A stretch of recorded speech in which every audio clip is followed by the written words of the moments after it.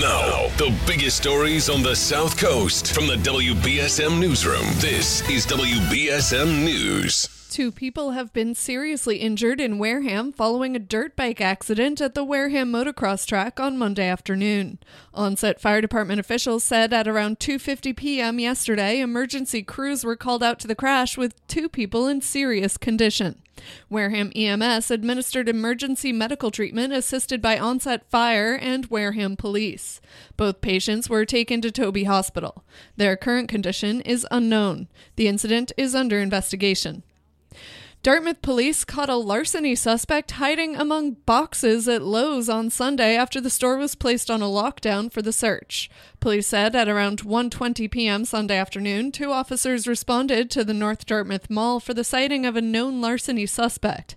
One of the officers allegedly saw 28-year-old Jesus Torres of New Bedford running toward Lowe's. The store was locked down while police searched for him.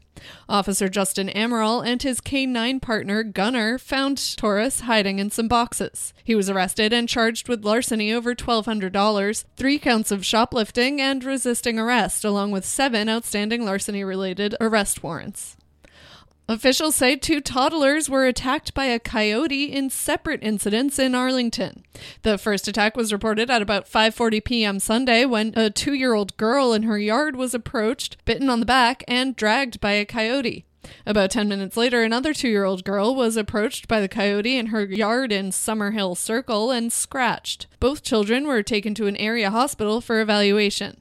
Their injuries are not believed to be life-threatening. Officials believe that the same coyote was involved in both incidents. They are now trying to locate the coyote. This after a coyote also attacked and bit a child playing in an Arlington sandbox just last month. State police have charged a Revere man with animal cruelty after a trooper found that he chained his dog to the edge of the beach and left him to possibly drown at high tide. Police said 27-year-old Elias Pacheco Osario of Revere was arrested after his male pit bull mix, named Killer, was found chained to an exposed steel rod and attached to a heavy rock on Short Beach on August 29th. Had the dog not been found, he could have drowned after a couple of hours when the tide came in, according to state police. Residential surveillance videos show a male suspect walking the dog to the beach, and Pacheco Osario was taken into custody following an investigation. He's expected to be arraigned in Chelsea District Court today. A 59-year-old sex offender has been indicted on charges he strangled a woman to death in 1988 in what is now Boston's Seaport.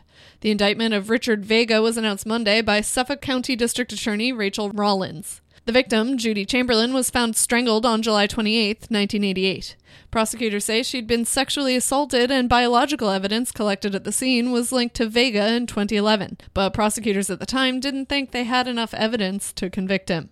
Vega is now in civil custody under Massachusetts' Sexually Dangerous Person statute. Boston firefighters say 1 person is dead following a fire in an apartment house in the Brighton neighborhood of the city. Boston Fire Commissioner Jack Dempsey says a woman who was rescued from the building was taken to the hospital along with 2 firefighters. There's no word on the severity of their injuries. The 3-alarm fire on Perthshire Road was reported at about 12:30 a.m. Monday. When firefighters arrived, there were flames coming from the roof of the house. The man who died was found on the 3rd floor of the building. His name has not been released. The cause of the fire is under investigation. In sports, the Red Sox fell to the Tampa Bay Rays at Fenway Park after the Rays scored in the 9th inning to tie it and 2 more in the 10th to rally past Boston 11-10. Tampa Bay now sits 8.5 games ahead of the Yankees and 9 ahead of Boston in the AL East. The 3-game set continues tonight. Now for a look at your local forecast from ABC6. A really nice day ahead of us with plenty of sunshine from start to finish and seasonable temperatures expected. Highs top out in the mid to upper 70s. We head through tonight will be clear, cool, and comfortable. Lows in the upper 50s and low 60s. And then tomorrow starts with sunshine. Temperatures will top out in the upper 70s and low 80s. We'll feel a bit more muggy. Late in the day, some clouds develop ahead of an approaching cold front, which brings some rain and isolated storms overnight into Thursday. From the ABC6 Weather Center, I'm meteorologist Chelsea Priest on New Bedford's News Talk Station, 1420 WBSM. At the moment, it is 63 degrees and sunny. I'm Kate Robinson for WBSM News. Stay up to date with New Bedford's News Talk Station, 1420 WBSM, and get breaking news alerts and podcasts with the WBSM app.